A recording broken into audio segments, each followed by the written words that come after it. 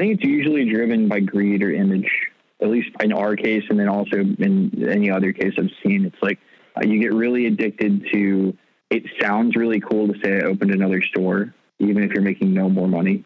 And it also feels great to have great margins and be like, I'm making, 80 cents on the dollar. I'm bringing in all this cash in the short term. Sometimes that can be really, really, it can be alluring. I had one franchisee candidate. So someone that never actually bought a franchise, but someone that was thinking about buying a franchise from us, tell me at one point that they could not wait to have a grand opening. And they were like, if I could just build a store, have a grand opening and close the store, I totally would. And I was like, because they had seen the numbers from some of the grand openings we had done. And I was like, wow, that's probably a red flag. Welcome everyone to The Ultimate Shift. Join Ephraim Glick and leading figures in business and entertainment as they share their stories of regular people overcoming tremendous obstacles only to achieve happiness, success, and fulfillment. Are you ready to make the ultimate shift in your life?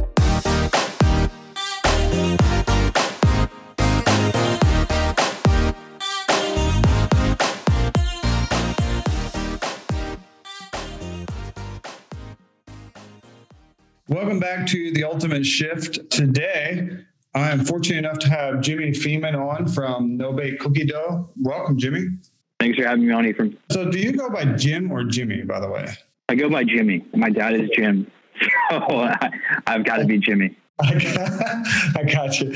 Well, I know we have a lot of mutual friends, and this is actually the first time you and I are really connecting one-on-one. So I can't wait to hear your story. And I've done some reading on No Bake, and it's pretty cool what you guys have done over there. Can you tell us a little bit about how this all started?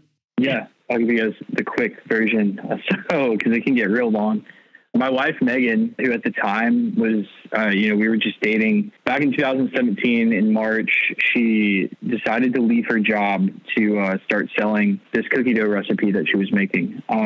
At the time, it was like, the main goal was, hey, I want to be able to quit my job. I want to replace my income. I don't want to have to work for someone anymore.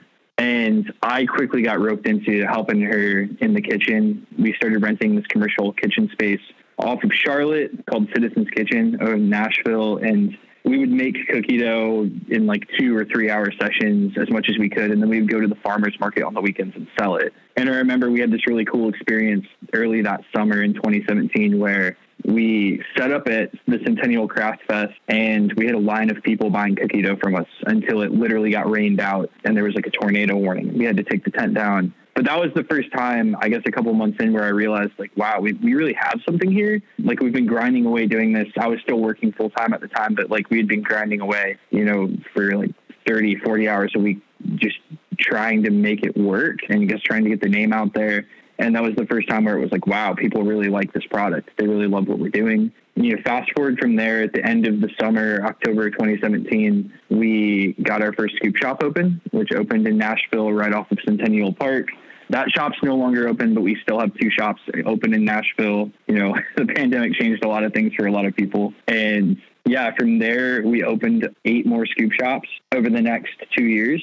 And then we had a really weird moment at the end of 2019 where we realized that what we had been doing, trying to take this product that Megan had made, our cookie dough, and sell it through our own retail dessert shops wasn't really working. And it's weird. I think a lot of businesses will have that moment where they realize something is not working or something that they've been doing has not been working.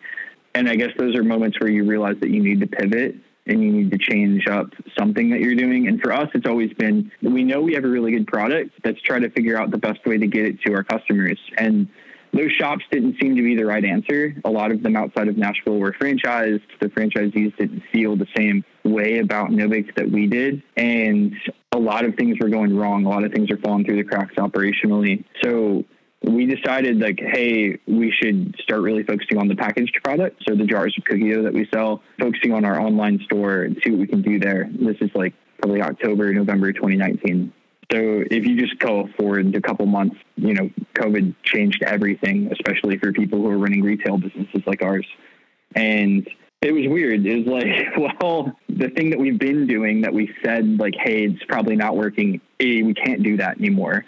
The thing that we said we were going to do that might be working, and we hadn't really been doing a lot of it. I mean, we were selling maybe $20,000 of cookie dough online a month. compared to like we were doing like 6 figures a month through our stores. So it was a small part of our business. It all went away overnight, and it was like, okay, now you have to focus on this thing that you said is going to be the future of your company. You know, because you can say something all you want, but it may not necessarily be the thing that you're really focusing on. And it was weird how being forced to focus on that then completely changed the game for us. It changed up, you know, what we were actually capable of doing. By the end of March, we were selling like $80,000 a week of cookie dough online. It was crazy. We went from like 5,000 a week to like 80,000 in a matter of like 3 weeks, which comes with its own set of challenges because we were not prepared to ship that much cookie dough or make that much cookie dough. And it was the beginning of, you know, the pandemic. So nobody knew where to get anything from because China had been shut down for several months by then.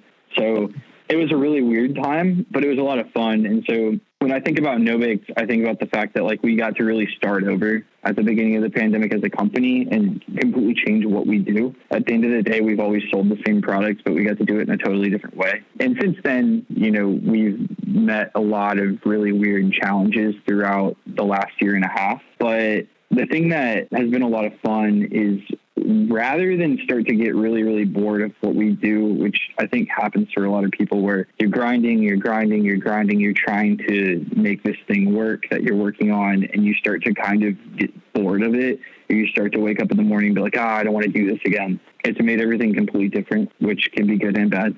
It can be a little stressful, but at least it, you know, it stays fun. And yeah, so where we are today is we actually sell, you know, most of our sales come from our online store than anywhere else.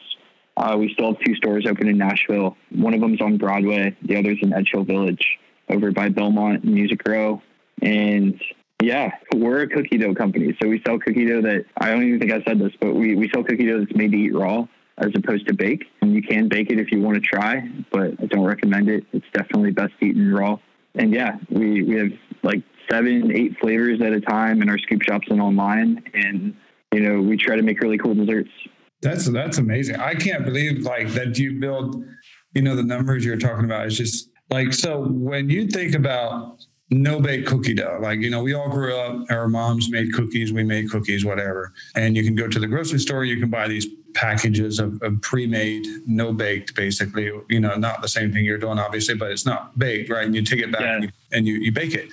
So that's, you know, that's all I would know about cookie dough. So when you talk about making cookie dough and you're selling it and as to ready to eat without being baked, like what kind of preparation went into that? Like, is there pros and cons to that versus baking it, whether it's health wise or not health wise or flavor, or, you know, why do you recommend not baking it? Yeah. So that was a really, that was something that we had a hard time explaining to people, I think, in the beginning. For us, it was mainly flavor.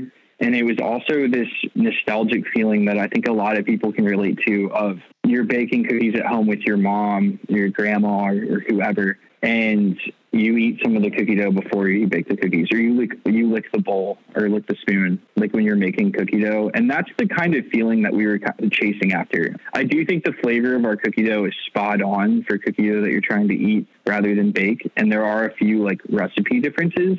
So, for example, no baked cookie dough, or the cookie dough that we make, we don't use any brown sugar when we make our cookie dough, and we also don't use any eggs, and we heat treat our flour, which is part of the process that makes it safe to eat. But not using any eggs, not using brown sugar, not using anything that might have actually kind of a cool flavor after you bake it, but before you bake it has a little bit of a bitter aftertaste. We avoid those things on purpose just to try to like recreate that experience of eating raw cookie dough at home with, like, you know, I guess the people that you would bake cookies with when you were a kid.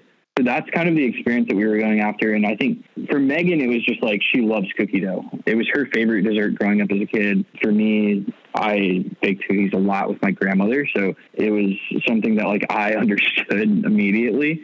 And I think for us, yeah, it's mainly just innovating and creating like a new flavor and a new like cool dessert product. We have some really cool options as far as like, you know, dietary trends. So all of our cookie dough the base dough is dairy free. There are like inclusions that we use, like chocolate chips or M&Ms that have dairy in them. And we also have a gluten-free option, oatmeal chocolate chip, which is really, really great. But we've kind of stayed true to the fact that we're really just trying to make tasty desserts. And our company's number one value is flavor first. So we focus on that before we focus on like a health trend or a different dietary restriction. We try to make something that tastes really good, and then we'll adapt it to that if we can. And that's obviously working for you. When Megan first started, wanting to sell this stuff, was this like to you, was it like, what are you doing? Like, this is, did you guys ever have that thing where this is just going to be a kitchen idea or a side hustle, if you will? But did you ever think that it would go to what it is, what it's become? That's actually a really great question, and no one's ever asked it me before. So Megan and I were both 23 at the time. And I say that just because I think it lends itself to being really, really overly positive all the time. The world, I don't think, has broken you yet at all, depending on the person. And for us, we went into it, Megan originally thinking like, this will be my side hustle, right? And then it will replace my full-time job, and I'll be able to not work that job anymore that I hate. For me, I think maybe because of the way my brain is wired, I don't know. I was the one that kind of encouraged her, like, this could be so much bigger than you think it could. I think for a long time, like, I was desperate to like find that thing that would allow me to like be a real entrepreneur. And I think I was really hungry for that. I think Megan was too, because she went along with it really quickly. Our parents, on the other hand, both thought we were completely insane. So when I told them I quit my job in July, they were like, because Megan quit her job after we got our first like 10 orders online, because she was running a little online store along with like doing the pop-up events, and she got 10 orders. She quit her job. And then that July, so just I think 4 months later, I quit my job. And I remember thinking, like, even if I have to like sell cookie dough on the side of the street, I honestly really enjoy this better than like doing the job that I had been doing. And it was this feeling of like control over your future. What were you doing? Like, what, you have a marketing degree, correct? No, so that was Megan. I had a degree in finance, but I was doing marketing. I'm in sales. So I was working at an insurance company. My background just like, it lends itself to like, dude, you were bouncing around a lot and didn't know what you wanted to do. And I think that's exactly who I was. I went to Belmont originally for music business. I switched my major a couple of times, graduated with a finance degree. I was like, if I'm going to be here, I might as well try to make money. I worked for a small startup. I quit that, worked for this insurance company called Jackson National, basically doing like a sales/marketing job. I wouldn't really call it wholesaling. I was doing sales because you don't actually sell anything. You convince financial advisors to sell something for you. And I was chasing money. I left that job probably after like 9 months. I was chasing fulfillment, really. It's like chasing money because you don't really know what else to chase. And I left that job after 9 months because I was just looking for something else to do, and ended up working for the state of Tennessee, marketing their 529 plan, which is their college savings plan. So it's sort of a similar job to what I was doing before. Before it was like insurance, then it was that. They're both financial products.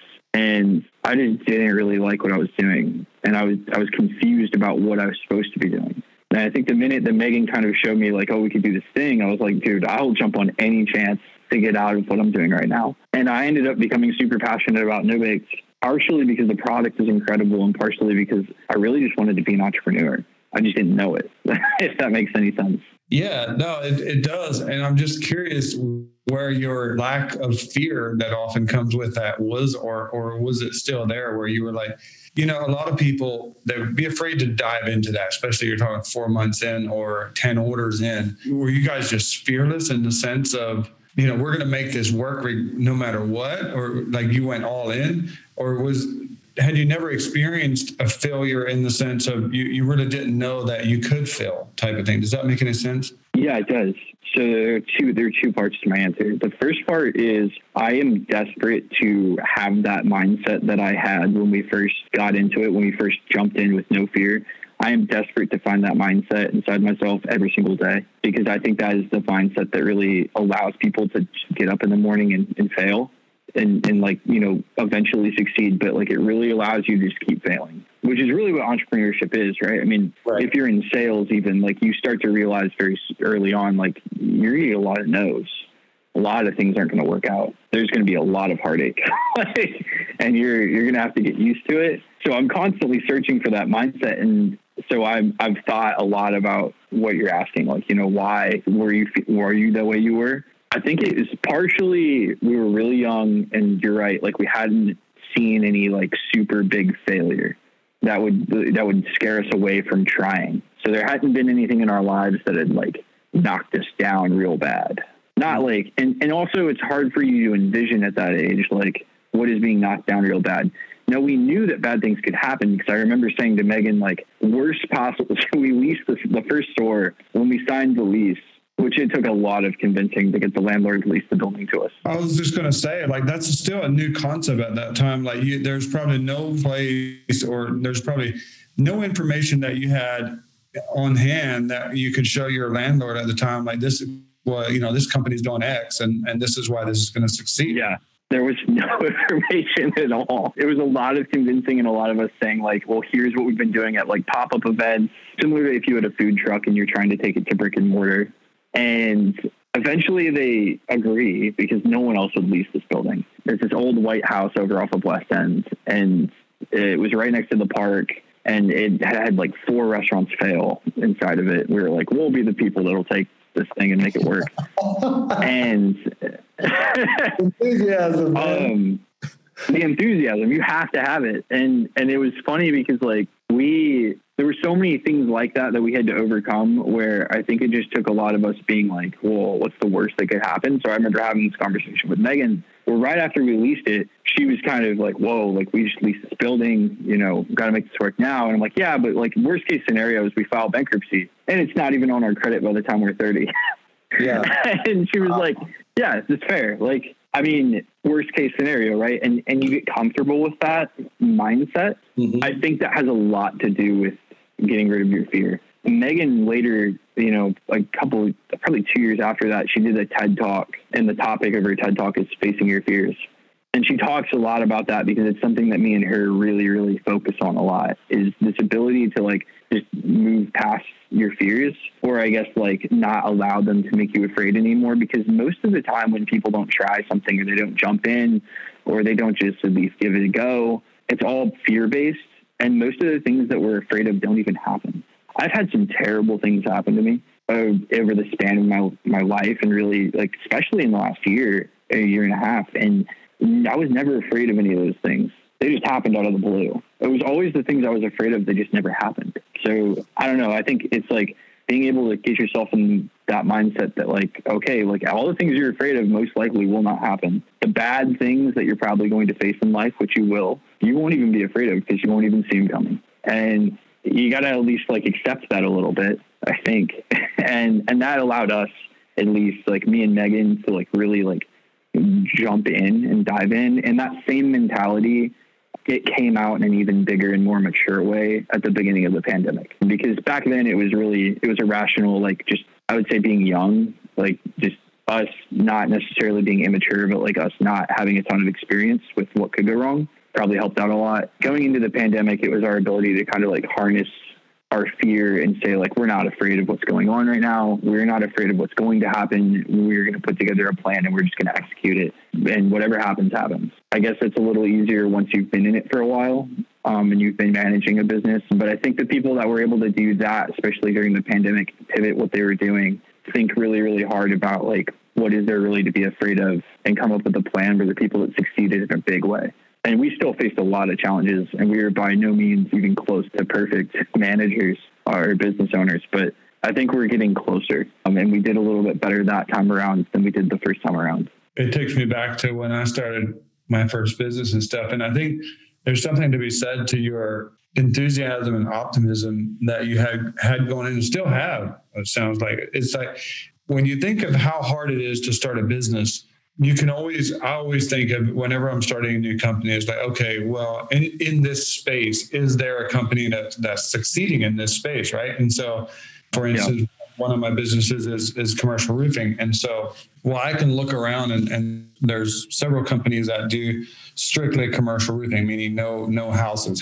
When you're a roofer and you do residential roofing, it's a lot easier to go. a million houses around versus commercial buildings. But still being said, there's still a company or two or three that specialize in commercial roofing, and they're succeeding. So, okay, well, now I know if they can, I can too. Well, what you guys did is you went into an industry that you had nothing to compare it to, and you just went into it. And I think the second, it was very, very 0 to 1. Sometimes that literally, like, that blows my mind. It's like, I consider myself a seasoned entrepreneur, meaning I've had companies that have done great. I've had companies that have failed, and I'm still in it. Like, to some extent, I consider myself seasoned in the way of I kind of know what to expect. And that would scare the crap out of me, not even going to lie, to think about just launching something completely out of the blue like that. And then the other part of your story that's so interesting to me is, COVID is, I think if there's one thing we've learned as entrepreneurs, if you weren't willing to adapt, pivot, and adjust during COVID, you pretty much had your ass handed to you. And what, when you went into that, where, let's say, Nashville, we shut down for 2 weeks or something, I think it was, and you saw that coming, like, what were you guys thinking? Like, was it immediately like, okay, how do we take this from being a retail storefront idea to, I guess you've already had experience online there, or what was that process like? Yeah. So first I'll kind of like paint the picture for you, like where exactly we were. So we had been full on, like, we're opening scoop shops until October of 2019, and we opened them fast, and we franchised them. And we also opened corporate ones outside of Nashville and in Nashville. We hit October of 2019. We had spent a lot of money. Like, we had, like, just dumped cash into this concept. We had an SBA loan that we had gotten.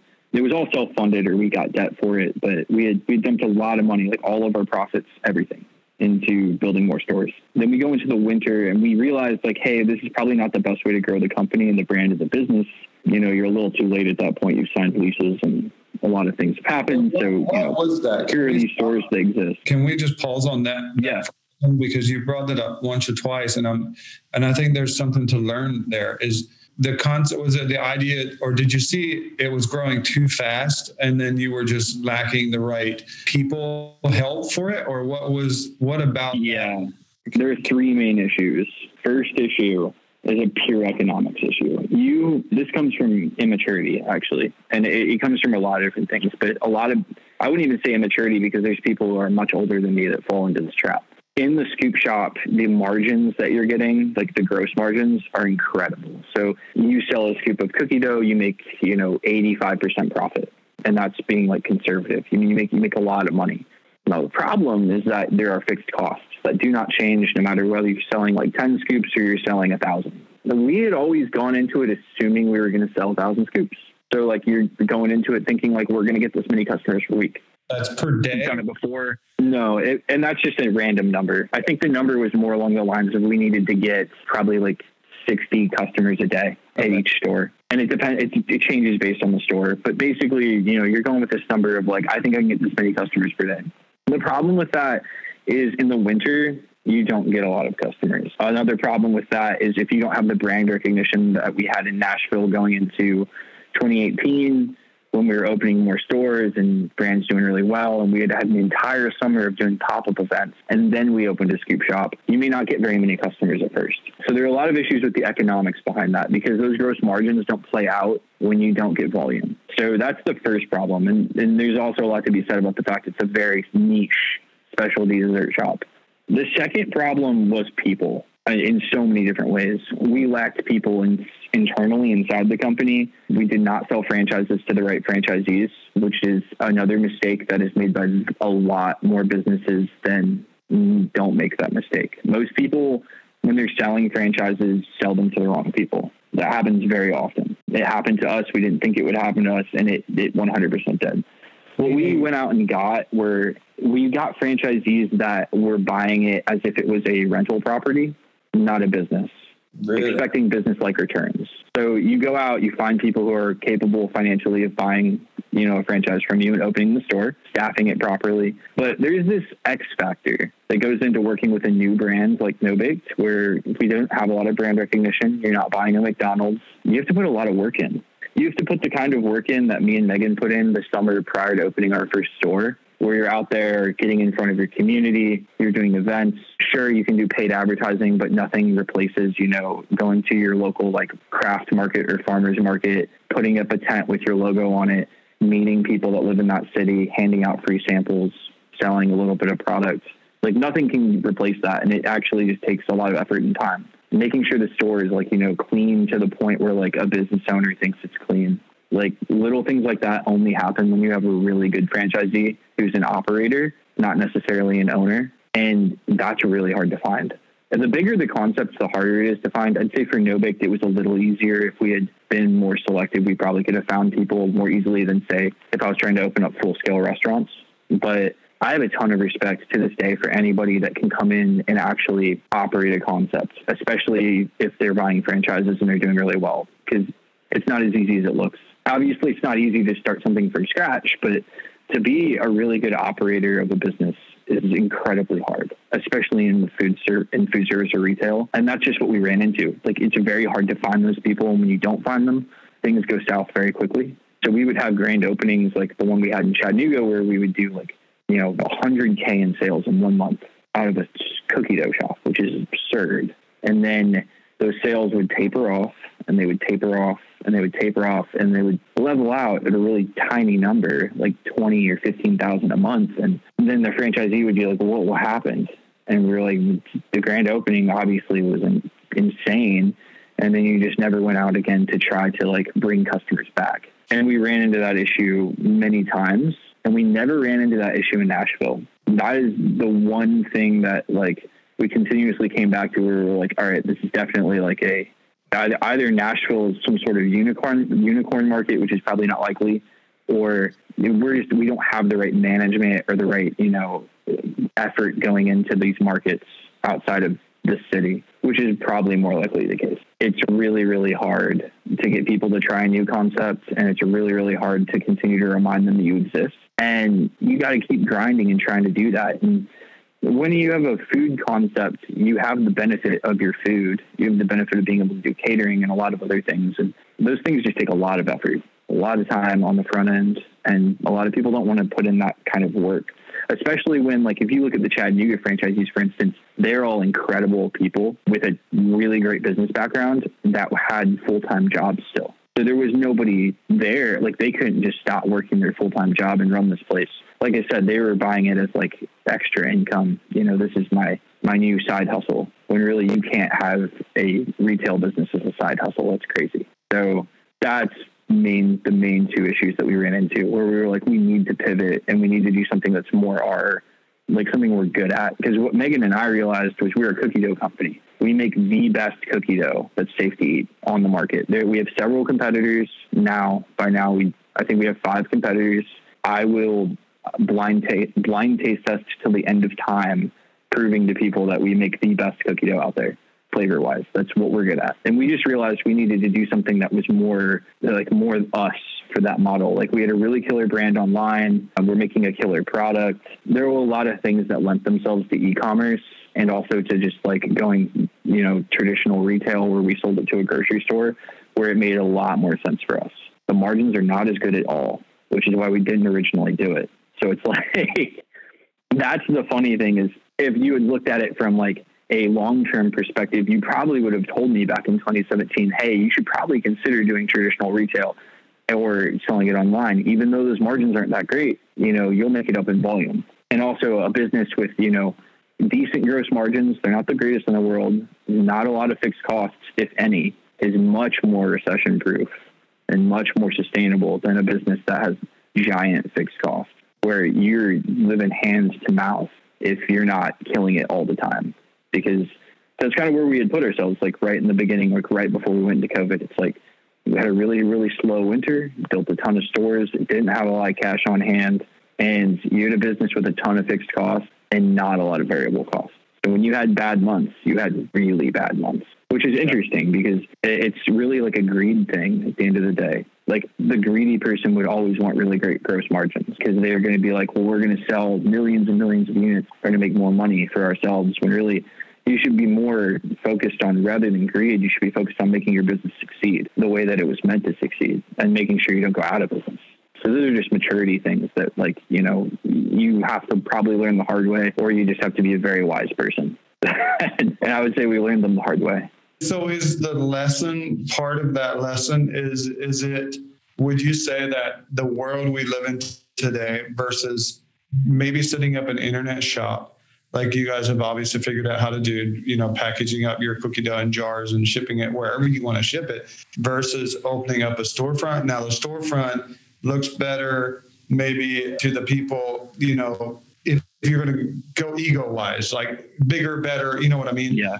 That's how a lot of entrepreneurs, that's what causes a lot of entrepreneurs to fail. Was your lesson part of that in there to say, you know what, we can do this? Is it, I guess my question is, if somebody is struggling in that situation right now, would your advice be, you know, to take it online and manage it in-house versus selling franchises? I think that it depends on your business.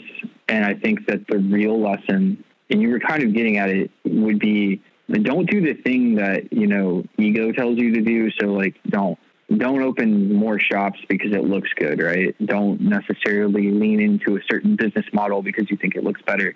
Really, really think about what is sustainable or what is actually good for your core business.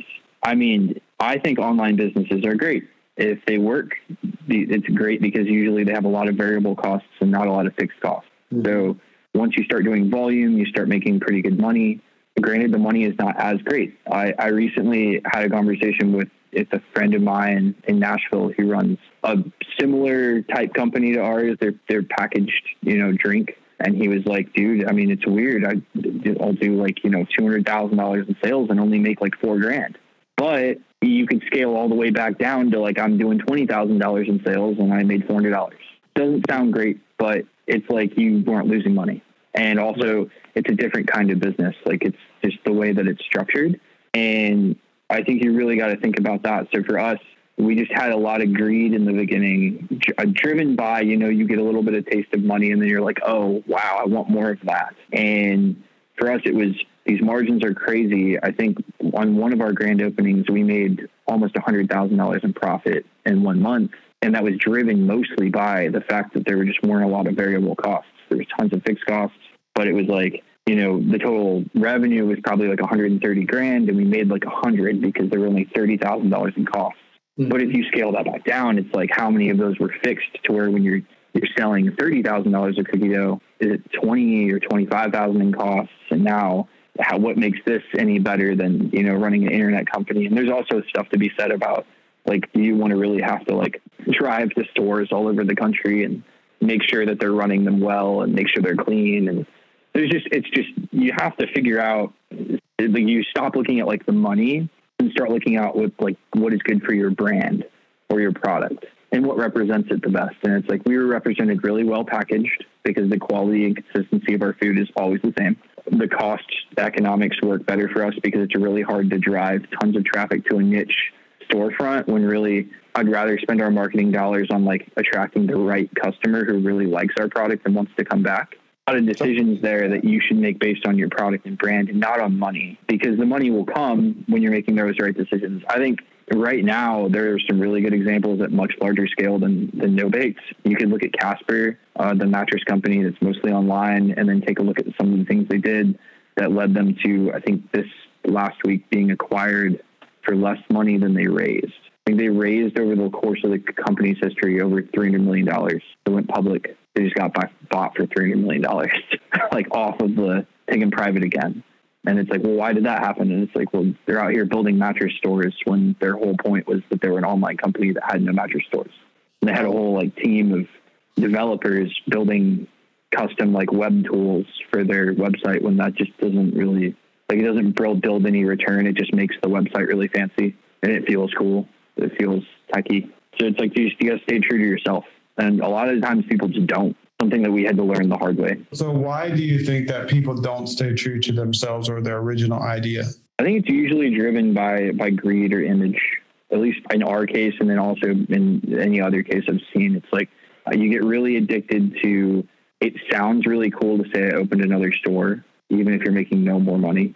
And it also feels great to have great margins and be like, I'm making, 80 cents on the dollar. I'm bringing in all this cash in the short term. Sometimes that can be really, really, it can be alluring. I had one franchisee candidate. So someone that never actually bought a franchise, but someone that was thinking about buying a franchise from us, tell me at one point that they could not wait to have a grand opening. And they were like, if I could just build a store, have a grand opening and close the store, I totally would. And I was like, because they had seen the numbers from some of the grand openings we had done. And I was like, wow, that's probably a red flag. That's probably a red flag, because that's just you saying like, you'd love to make a lot of money, and that's fine. But we all like to make a lot of money. You don't typically make a lot of money unless you're doing the right things, at least over the long term or the long run. Like, build a cool product, solve a problem. Like with your business, it's probably the same thing. Like you would be great to charge customers tons of money and do a shoddy job, but it's also probably better to do a really, really good job, maybe make a little less money and build up a good reputation. Yeah. And I feel like in any business, if you're not playing the long game, then you're going to go down with the business. Yeah. I mean, it's just as simple as that. And even more important than that, or part of that, is if you're not taking care of your customers, then you're not going to get. I think just so many entrepreneurs make the mistake of chasing the new customer, which is interesting what you just said earlier. You'd rather put your marketing dollars to the people that are going to come back, and that's the same thing. Essentially, you're figuring out who is your customer, and you're taking care of them versus always chasing that new customer, that new drop in. In your case, how are you able to figure out how to attract that customer when you're thinking about no-bake cookie dough?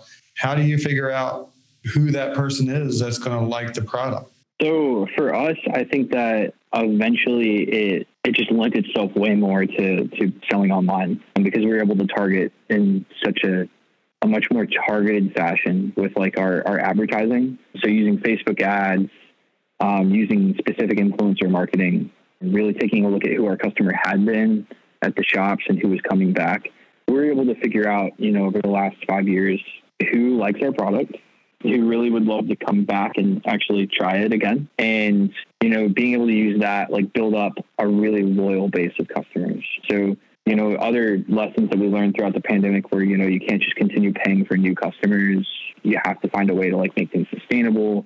Currently, the majority of the customers that buy from us online are returning customers. We have a super loyal base of people on Instagram and also just generally online that love our products. They love the way it tastes, and they love coming back. They love sharing it with their friends. So, finding those people was really just, testing. Like that's the initial thing you have to do, especially with online ads, is you have to, come up with a theory, test it, or I guess a hypothesis, if you're being technical, test it, figure out if it's working, and then kind of scale it up with dollars. And then when you find those people that actually are coming and buying your product, start collecting their information, start retargeting them. But more than that, start building a community around them. And that's something that, we're still trying to figure out. We're still working on doing, but it's what we're working towards. Being able to build a community around our customers so they don't look at us as just a person selling them some kind of commodity product, but as a brand that's selling them a certain kind of experience, and a brand that understands like who they are and what they want from us, and building like a relationship with them that doesn't feel so transactional. I was just going to say a lot of people try to do that with subscriptions, but that's just the beginning of that. That's one thing I'm not a fan of. So I think the fact that you figured that out is pretty cool, because I think that's almost twisting someone's arm too. But I was just, it really is. I was going to add to to your credit, the one thing that the way I found out about No Bake. I've heard of No Bake for years now. Probably since you've started. And the way I found out was you guys get very involved in the charity work in town, in the nonprofits, and kind of work that crowd too. And I think that's a really genius way to grow your brand, because that's how I heard of you, was through Caring Hearts, who I know you support, very much.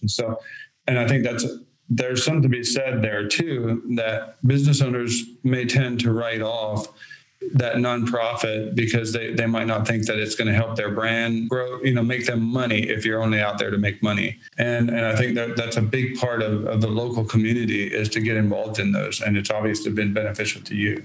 Yeah, I think when it comes to that, it's similar to what you said earlier. You got to play the long game. If you're out there to make money today, you're probably not going to succeed. I mean, you have to figure out how you're going to make money over the long term, or how you're going to build a brand. So, I mean, companies can really fall into like one of two categories. Like, you can either be kind of a commodity company, which that's really, really hard to do as a new entrepreneur, because if it's something that's a commodity or can be commoditized, then the big guy with the most money is always going to win. We really fall under the brands category, where we're trying to build a brand. We're trying to build brand equity and, you know, like create this culture and these other things around the brand and like the product. So it's really intangible. And that work that you do with nonprofits, or the things that you do to just be a good person, similar to what you do to be a good person, honestly, as to being a good company. Like, sometimes introducing someone to someone else and they both, you know, benefit from it. You don't really benefit from it at all. It doesn't make sense to you at first,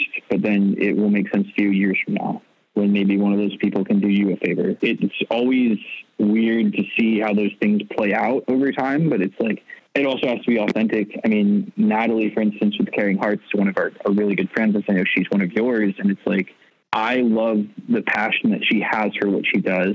Megan and I have gone down to Mexico and kind of seen what she is doing with our own eyes. And then it's like, of course I would love to support this person. And it's completely authentic. It's like, well, I want to support them because I love the passion that they have for what they're doing. And I also now feel passionate about it. So I'm going to support it. And then when people find out about our brand through that, maybe they get to know a little bit about us just by knowing that, like, oh, we're all related to this cause and this is how we feel. I think there's a lot of power in that. Like, a lot. And a lot of business owners do sleep on that. They don't think about it that way, because they're like, I want ROI now, when really you should just be trying to build, you know, that brand equity that comes through a lot of different ways. Yeah. And also, just to add to that, is when you're getting involved with something like that, you're making your mission and your purpose bigger than yourself. And there's something about that gets people behind to rally for you, whether you're a company or an idea or a nonprofit. As soon as you can make it bigger than yourself and your own pocketbook, I have found people will come and support you a whole lot faster. And I mean, there's just some entrepreneurs that just never, they don't see the bigger picture like that. But, you know, then again, I guess we're not, you know, I think some companies are meant to stand out, and that's obviously what you guys have done, which is pretty amazing what you guys have built. I personally would have never have dreamed that somebody could make a business out of cookie dough. If somebody would come to me and been like, hey, would you invest in this? I would have probably laughed at them, honestly. And I would have been that person. And it's just crazy to hear these stories. Yeah, I think at a certain point, if there's anything I've learned, I think the product is one thing, and you do definitely have to have a good product or good idea. But I think it has a lot to do also with the people involved and their personal understanding of kind of what they're trying to do. Because I have come across many of the same things where I'm like, I have no idea how this is working. or I have no idea how you guys were able to pull this off. But it always seems to be that it was someone that was very dedicated, you know? Yeah. Because I wouldn't have the first clue how to do what you do. And somehow, like, people are still able to, like, go out, take something that they know that they think there's a market for and just, like, make it work. But because I think that's so hard, it really has a lot to do with the dedication that the person has. Yeah.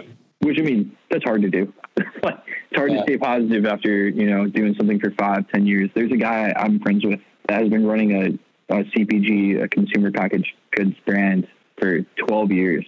And I like to remind myself, they're very far along. They're very successful. And I like to remind myself that, like, it wasn't always that way for them. Mm-hmm. And, like, it's cool to know someone personally so you can see their story, see what that 12 years meant, and know that, like, you're not even halfway. Like, I'm not even halfway compared to them, right? So we're going to be 5 years in as of March of 2021. So, you know, not even half of what they are, and it's like probably not even a third. So that's just weird to think about. Like, you got to stay positive and you got to get ready for a very long journey. And get comfortable with it. That's where the reward comes in. The journey and the reward, I think, is the journey. It's not the end of that. And I think when you get to the point where you're selling millions a month in cookie dough, it's probably not going to be as fulfilling as it is through this stage. That's honestly probably true. And in so many ways. It's weird how the struggles that we've had have kind of defined the highs of the business. COVID being one of them. Getting the first store open was another like gigantic struggle that then defines the high of that grand opening. All of the highs were defined by the lows that came before them. And they're not even lows, right? They're really just like struggles that then you prevailed over. They're really weird to think about, because then you look back on those moments and you're like, wow, that was great. Like you felt true victory only after you prevailed over something that really wasn't supposed to happen. Yeah, you see your character being carved out of the block, and it's making you who you are and who you've always wanted to be. We're coming up on time. I don't want to take up all your day here, but I do have another question for you, and it's a more generic question, but I'm always curious as to people's insight on the world. And if you were given the world stage for a few moments and you could say something to the entire world that they would remember you by, what do you think the world needs to hear from Jimmy Feeman right now? Yeah, I think the one thing that I really want to impart on everybody, and I wish more people would really, really grasp and actually really think about, is that you should not let fear define your actions. I know that was brought up early on in this podcast. Something that Megan and I constantly tell people is to just do it, to just go out and start whatever it is that you want to do. I think a lot of good would be accomplished if people simply said, I'm not afraid to do whatever this thing is that I want to do. I'm just going to go try it. Because I can't even imagine the amount of people that are stopped on a daily basis around the world by fear when it comes to them achieving something they want to do. And that doesn't just apply to a business at all. It applies to your own personal health. It could apply to a cause that you want to get behind and you want to actually start like supporting.